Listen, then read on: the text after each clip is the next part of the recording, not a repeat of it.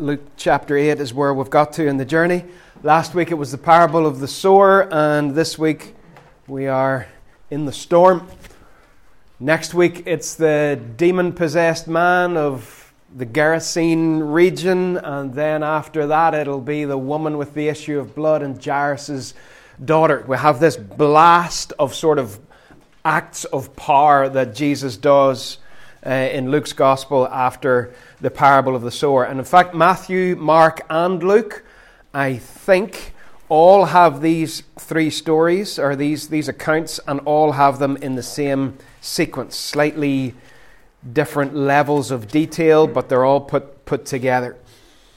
Linda read a little bit there from Luke 8. There's a couple of verses just between last week and this week, and I just want to briefly point to them before we get into the main passage for this week. So Luke 8:19 says, "Now Jesus' mother and brothers came to see him, but they were not able to get near him because of the crowd.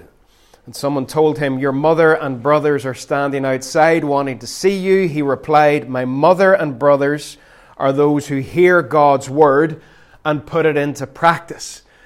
And what Jesus is stressing here is priorities. That there's a scene where the disciples are inside the house, the disciples are with him, they are at his feet, and they are hearing the secrets of the kingdom as Jesus explains the parables. His flesh and blood family who have a topsy-turvy journey through the Gospels, they make it at the end, but initially in Jesus' ministry, they're just not quite sure. On one occasion, they think that he's mad. They say that he's beside himself. And here you've got his family outside. And there's a clear distinction. It's made even clearer in Mark's Gospel. There are those who are inside at his feet, and there are those who are outside and not getting access. And Jesus redefines what it means to be his family, to be his mother, to be his brothers, to be his sisters, is those who sit and hear God's word and put it into practice. That's what it means to be part of the family of God. And lest anyone would get confused, he is not for a moment endorsing neglect of family. I have heard one or two over the years, preachers who almost seem proud of the fact that they have neglected family in order to pursue ministry. It is nothing to be proud of. And this is not what Jesus is saying here. He's saying your first priority is to sit at my feet and to hear my word and to be part of my family. He's not indirectly saying that we should neglect our loved ones. And then we have the passage that Linda read for us a minute or two ago. Now, the Jewish people did not like to be beside the seaside at all.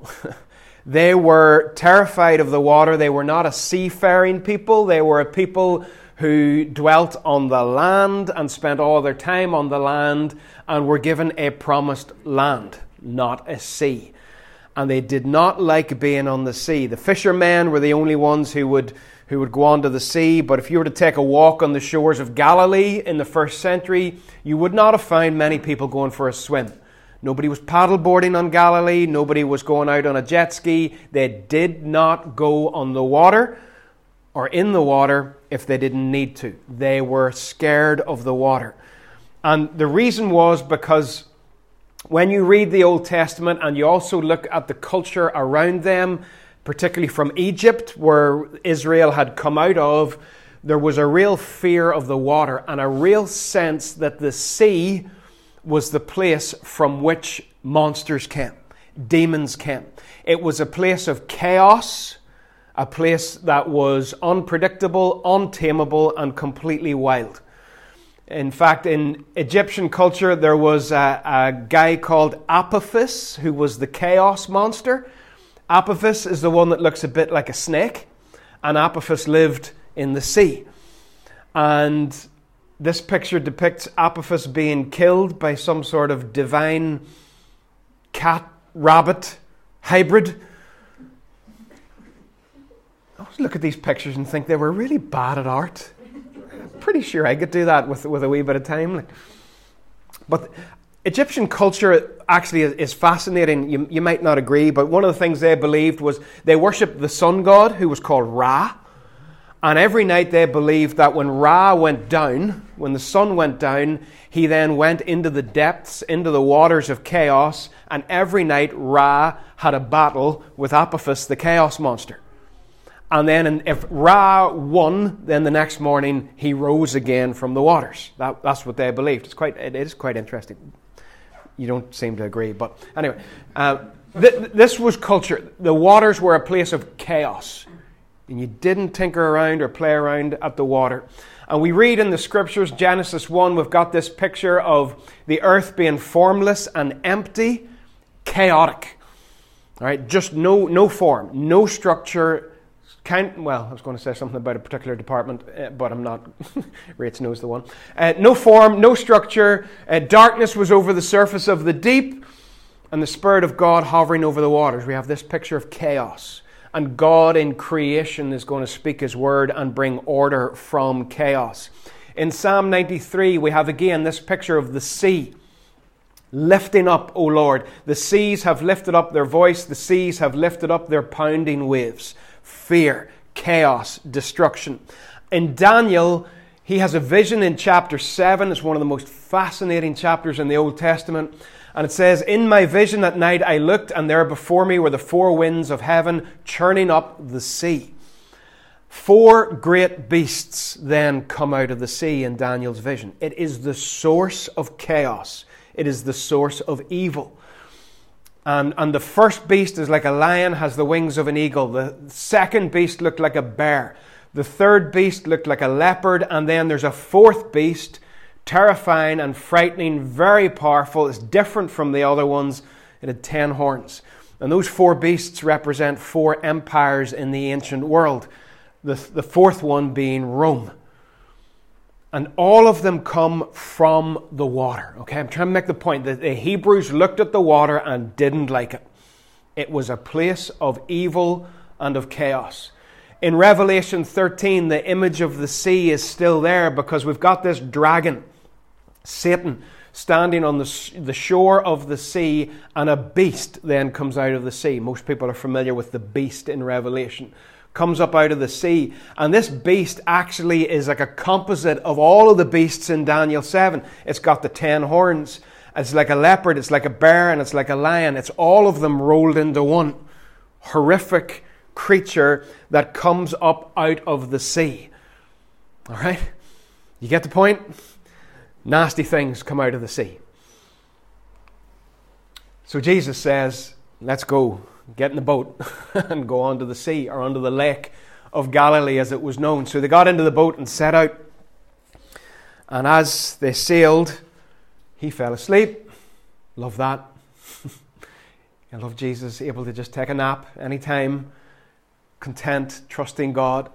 A squall. What on earth is a squall? A squall came down on the lake so that the boat was being swamped and they were in great danger. Mark tells us it was a furious squall.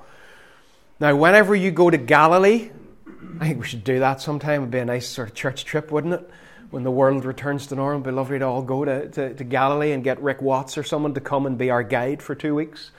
But when you're on Galilee, the banks of the sea, or the shore, very quickly rises to high ground. They're very steep hills around Galilee. And what happens is the cold air comes down from the hills, meets the warm air over the water, and very, very suddenly these big storms will form. In fact, if you go and park your car near Galilee, there are signs in the car parks warning people. Basically, you might park your car on a nice, calm, sunny day and go for a walk and come back an hour later and find your car is being pounded by waves. Even today, you'll get these storms that will whip up on Galilee very, very quickly. And isn't that like life? You don't usually get a forecast when a storm is about to land. Yeah? You don't get a warning on the BBC website 3 days before that there's going to be high winds. You get a phone call and suddenly chaos. You get a text message and suddenly chaos all around you.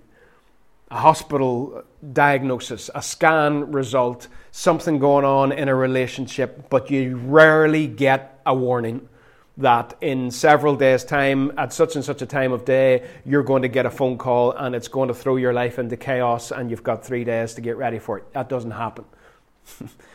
The storm whips up suddenly. And suddenly you find yourself in the middle of it, in chaos and in darkness. And this was a severe storm. If hardy fishermen who were used to working on the lake every single night, going out and catching fish, if they were scared, this was a severe storm. And here's a boat that was found in 1986 in Galilee. It's known as the Jesus boat, because whenever the archaeologists dated it, they found that it dated to early 1st century. That's the only thing that links it with Jesus. There's no notion that this was a boat that Jesus was in, but it was from that time. And the point is, even though there's not an awful lot left of it, it's not very big. This is not a ship. This is not a trawler. This is a small wooden boat. And if you're stuck in that, out on the waves on Galilee, it is a pretty scary place to be. I have never really been in a storm at sea. I've been on a couple of slightly uncomfortable ferry journeys. Tim, you've probably experienced that a couple of times, where you look out the window and everything's just slowly going up and down, and you very quickly try to get away from the window or lie down or something. I've been on a boat called a puffer on Loch Earn, and I was navigating it for a while and didn't do very well, and it was just basically going up and down over the waves, and it was not pleasant. This is worse. There's just no shelter here. There's nothing at all. And that's what these guys are in the storm.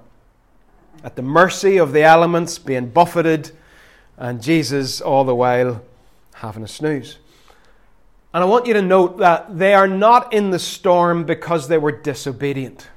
This was not God punishing them for doing something wrong. They were in the storm because they were obedient.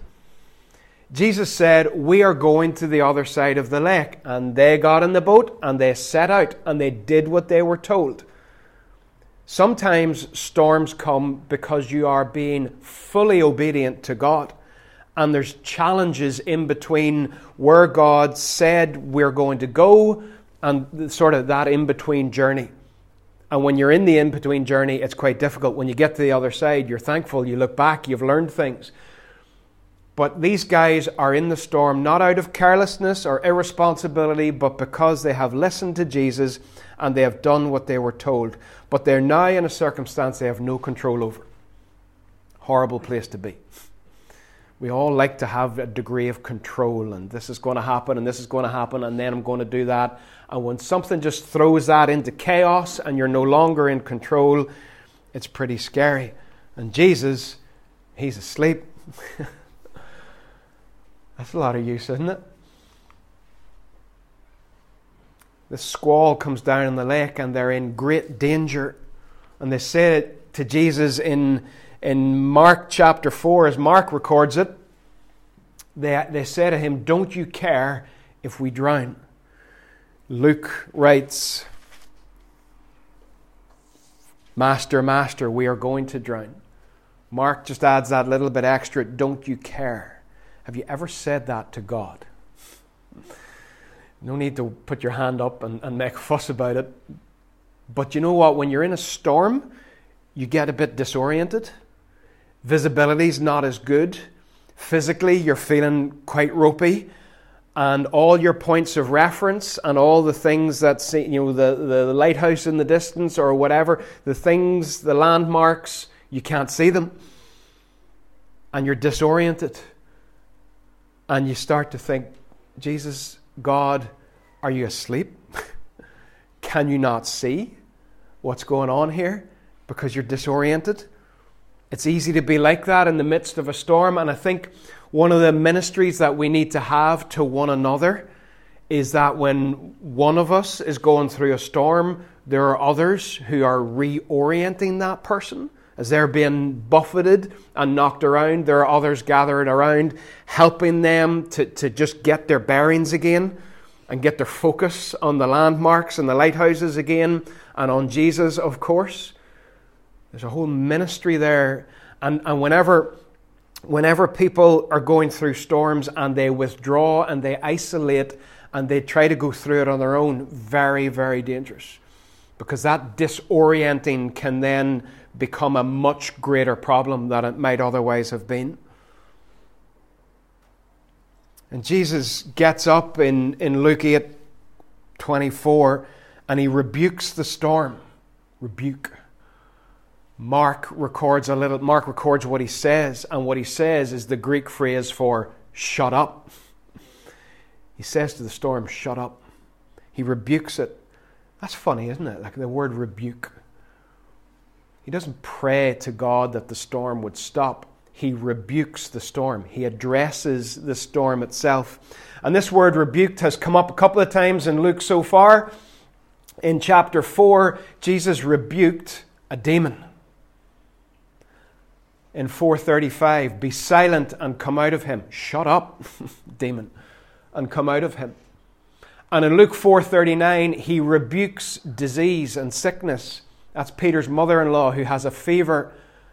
And Jesus goes and he leans over her and he rebukes the fever. And the same word is used here then for what he does with this storm. He rebukes it. I wonder then, was the storm demonic? Was this more than just a natural meeting of cold air and warm air? Was this a demonic storm? Was it churned up by the evil one as an attempt to stop Jesus from getting to his destination? If you know the story, and I mentioned it earlier, you will know where his destination is and what will happen when he gets there. And find out next week. Was the enemy trying to stop him from getting there? And even more, was the enemy trying to kill him in this storm on the lake? Because Jesus treats the storm the way he treats a demon. And he rebukes it. He's mad with it. He doesn't accept it. Be very careful when hard times come, that you don't just sort of sit back and say, well, then maybe this is God's will for me. Because sometimes it's a storm that God will use to reveal his character, to deepen your faith and to bring you closer to him. But you're not meant to just lie down in it and say, well, I guess this is just it. Jesus rebuked it. He rebuked it. The disciples learned a lot through it. And God can do that with our storms. He can teach us a lot. But we don't just lie down and say, well, this is it for the rest of my life, just to accept this storm and to live in it. Jesus says no, and he rebukes it. And then he says to the disciples, where is your faith? Where's your faith? See, we read the gospel and we know who Jesus is from the very first verse before we start. They didn't. And they're on a bit of a journey here with this teacher, this rabbi, who they think good teacher and potentially the Messiah. But he's doing stuff here that is just ringing their bell big time, that they do not expect. And he's saying to them, where is your faith? Don't you know by now who I am? Don't you trust me by now? And we read that they were in fear. They're terrified. They are now, when you sort of read through it, earlier in the passage, they are scared of the storm. By the end of the passage, they are absolutely terrified of Jesus. They are far more scared, far more fearful of the guy standing at the other end of the boat than they were of the storm. If you picture the scene after everything's calmed down and the Sea of Galilee is now like glass and it's all quiet, and Jesus is at one end of the boat and the 12 disciples are all sort of huddled at the other end of the boat, sort of coping it up. So Jesus is angled up and they're all at the other end, terrified, trying to get away from him. They're far more fearful of the one who can calm the storm than they were of the storm. In fact, Mark again does a really brilliant thing here. Bible nerds will find it brilliant.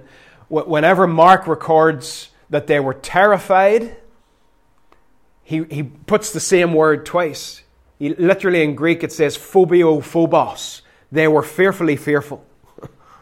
To emphasize it, they were fearfully fearful.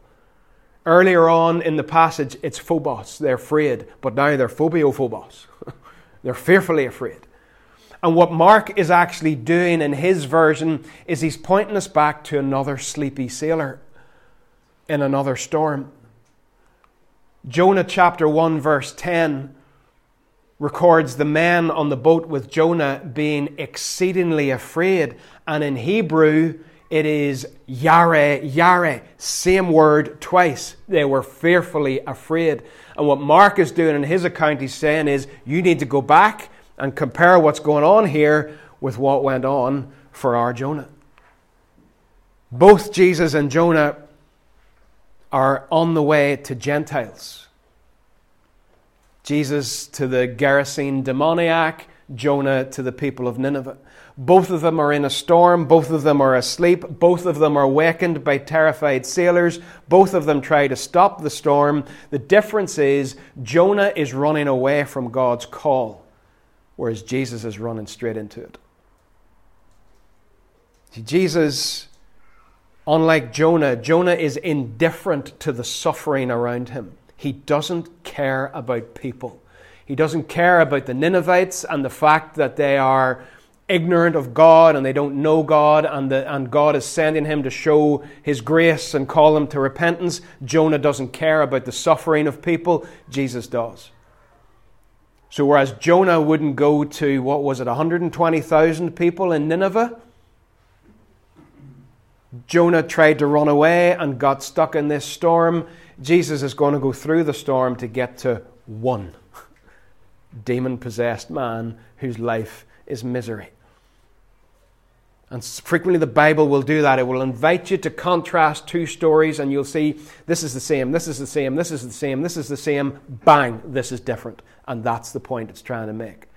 And Mark, by doing something as simple as repeating a word, points you back to when Jonah, or the record of Jonah, had a word repeated as well. And then the disciples asked the question, and this is the key question in the whole passage. There are two things in this passage that I really want you to take away. One is the common understanding, which is entirely correct, that Jesus is with us in the storms. The second one, and I think the bigger one, is this question that the disciples asked. Who is this? Who actually is in the boat with us? You see, this is about more than a storm. It's more than a nice little story. This is the big question. Who is this that's in the boat? Before he stills the storm, they refer to him as master. They refer to him as teacher. But now they're starting to really think something's going on here that's bigger than just master or teacher. Who is this? Why are they asking that question? Because they know all the stuff that I told you earlier about the sea.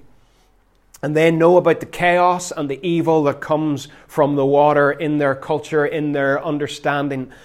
And when they say, who is this? They're thinking back probably to Psalm 89 verse 9, where we read about God, you rule over the surging sea. Who is this? When the waves mount up, you still them. No talk of the Messiah coming to still the waves. God stills the waves. You see, they had this perception of the coming Messiah that he was different from God, that he was sent by God and he was God's agent and he was going to do God's work. But they're really having their cage rattled here. Who is this? Because he's doing God stuff. He's actually doing the things that only God does. Only God stills the sea.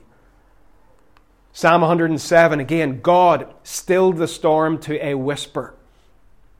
The waves of the sea were hushed. They were glad when it grew calm, and he guided them to their desired haven.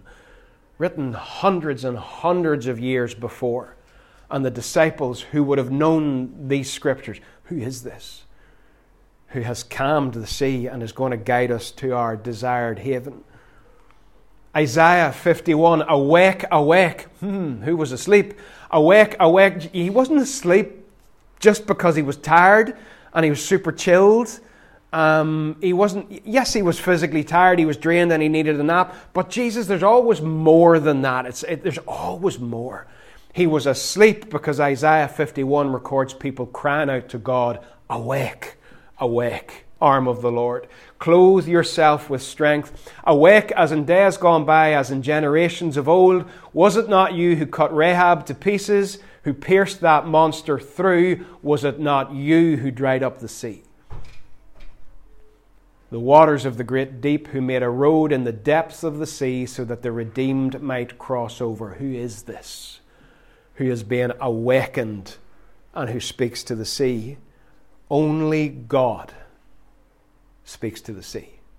Only God is able to control the waters and still the storms. And somehow this God, Yahweh, is in Jesus, in the boat, with them and with us. Every single storm we're in, if you're being buffeted right now, if you parked the car on a sunny day on the shore and you went for a walk and all of a sudden it's being buffeted by waves, there was no warning, there was no weather forecast, it just came just like that, and you're in a chaotic storm, Jesus, I am reorienting you, I'm helping you to get your landmark, to get your lighthouse and get your eyes fixed. Jesus is with you. And God is with you. Because Jesus, this is one of the ways, the gospel writers are subtle about this, but once you see it, it's everywhere. Jesus is God because He does the stuff that only God can do. He is in the boat and He is in your storm. And every storm that we go through is a fresh chance, a challenge, an opportunity to get a fresh revelation of who He is, His identity, and to therefore deepen our faith. So many of you, probably all of you, have gone through storms. Sometimes they're small and they don't last that long. Sometimes they're bigger and they go on for a long period of time. And when you're in them, they're not pretty. But if you've been through one and you know now that you have come out the other side or that you are coming out the other side, I'll bet you're thankful for it. Because I'll bet you saw Jesus in it. Bigger than before. And you bet your faith has grown as you've gone through that. So what will Jesus do with these storms? What does God do with storms? You know, earlier on I read some verses from the Old Testament, from Psalm 93, from Daniel 7, and from the New Testament and Revelation. And I intentionally stopped short because I want you to see what comes in the next verse. Now, earlier I read Psalm 93:3. The seas have lifted up their voice, lifted up their pounding waves. The chaos pounding against your life. The next verse says, mightier than the thunder of the great waters, mightier than the breakers of the sea, the Lord on high is mighty. We have a storm, and then we have one who is enthroned above the storm and in control of it. I read earlier from Daniel 7 about those 4 ugly beasts that came up out of the sea, the lion, the eagle, the lion, the bear, the leopard, and then the 4th one that was more terrifying than everything that went before it. Read Daniel 7 and just let it go mad in your imagination. See the sea churning and churning and churning. And one by one, these horrendous things come out of the water. These empires that opposed God's people, that opposed humanity in general, come out of the water one by one. And then see another. As I looked, thrones were set in place and the Ancient of Days took his seat. And it's almost as if he watches as those 4 beasts come out of the sea one by one. Those 4 chaotic things, whatever that may be in your life, whether there's 4 or 3 or 1, as they come out of the sea and do their worst, and then he says, right, my turn. And the Ancient of Days takes his seat, and then one walks up to him like a son of man. God takes his seat, and Jesus walks up to him, approaches the Ancient of Days, was led into his presence, is given authority, glory, and sovereign power. All nations, all peoples, every language worshipped him. His dominion is everlasting, it will not pass away, and his kingdom will never be destroyed. That's what God does to storms. He lets the enemy do his worst, and then he says, right, my turn. My turn to silence those beasts and to calm those waves. You get it again in Revelation 13. We read about this beast, Satan on the shore of the sea, and this beast comes up out of the water, a composite of all the beasts of Daniel. Total chaos, total carnage in society and in people's lives. But in Revelation 19, there's a rider on a white horse. And he's called Faithful and True. He judges, he wages war. His eyes like blazing fire, and his head many crowns. He has a name that no one knows but himself. He's dressed in a robe dipped in blood, and his name is the Word of God. I saw the beast and the kings and their armies gathered together to wage war against the rider and the horse and his army, but the beast was captured. Okay? And with it, the false prophet who had performed signs on its behalf, the two of them were thrown alive into the fiery lake of burning sulfur. That's what happens to beasts that come out of storms. King Jesus deals with it. He's in the boat. No one else can deal with it. He deals with it. Every time we see this watery chaos in the Bible, we see our God rising up to still it. We see the flood that destroyed so much of the known world at that time, and we see a family protected by an ark with Noah in it. God was in the boat. We see a river of death called the Nile in Egypt, where the babies of God's people were thrown to die. And a baby goes in a little boat, a basket, and his name's Moses, and God protects him. God is with his people through every storm. Every filthy thing that comes out of that sea of chaos against our lives will be defeated. Everything. Every demonic force. And wonderfully then, Revelation ends in the new creation and says, there was no longer any sea. That does not mean that in the new creation there will not be oceans and lakes and rivers. What it means is there'll be no more chaos. Because when God's people saw the word sea, they knew that meant the source of evil. And when John in his Revelation writes down that there'll be no more sea, he's saying there'll be no more chaos. There'll be no more storms. Because King Jesus has come and stopped them. And how does he do that? We read back in Luke again, 8:24 and 25, he got up and he rebuked. He got up and he rebuked. And I told you already earlier that word rebuked is how he speaks to demons. How he speaks to Satan. How he speaks to those evil forces that are real. Do not ignore them. We'll look at them more next week. How he speaks to them that come against God's people and come against all humanity made in his image. That word rebuke is how he speaks to the enemy. And it's used throughout the Gospels in that context. But the phrase, he got up. He got up. You look behind that, resurrection. Every time that's used, it is resurrection. When he gives the disciples the prediction or the sort of the foretelling of his death, and he says the Son of Man will be crucified and 3 days later will get up. That's the word. There's always so much more going on. You think you're going to preach 20 verses or 30 verses of Luke, and then you get in and you just get lost in the wonder of it all. Resurrection. He got up and he rebuked. Colossians 2:15, having disarmed the powers and authorities, Satan, the beast, the demons, all of it, having disarmed them, he made a public spectacle of them, triumphing over them by the cross. He went to the cross, he died, he was resurrected, he got up and he rebuked. And every storm that comes against us has to bow the knee to Jesus. Has to.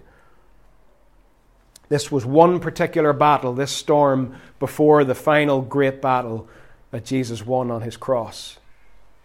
He will bring eternal calm. There will be no more sea and no more chaos. And because of that, we have nothing to fear but God himself. And that's a healthy fear. That's not a terror or a dread. We've nothing to fear when He is with us in the boat, in our storms. Jesus is with us in every single storm. You've gone through storms. Some of you are going through storms. We've gone through storms as a church community. Jesus has been with us. And He has brought us through. And we have grown in faith. And we learn not only that He is in the storm, but that He is God. He brought Noah through the flood, Moses through the Death River, Israel through the Red Sea, Israel through the Jordan. He is enthroned above the flood, above the chaos. He has redeemed you and He has called you by name. You are His. And when you pass through the waters, He will be with you. And through the rivers, they shall not overwhelm you. Because He is God and He is in the boat. 2 questions to finish, both coming from Luke 8, in reverse order to what they come to us in the passage. First question is the one that the disciples asked. Who is this? Don't ever let Jesus get domesticated in your heart. Don't let Him become tamed.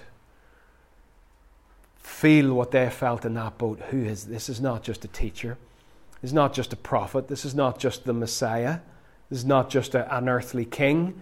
This is not just a wise man. Who is this? Who is this? And then once you've thought in your head about who He is, then we back up in the passage and we come to Jesus' question, where's your faith? Where is your faith? Where are you putting your trust in the storms that you face? And you only give the right answer to that second, or only when you've answered the first question correctly and really pondered who we are dealing with here, that you then have to face the second one, to put your faith in Him. Yeah? Let's pray.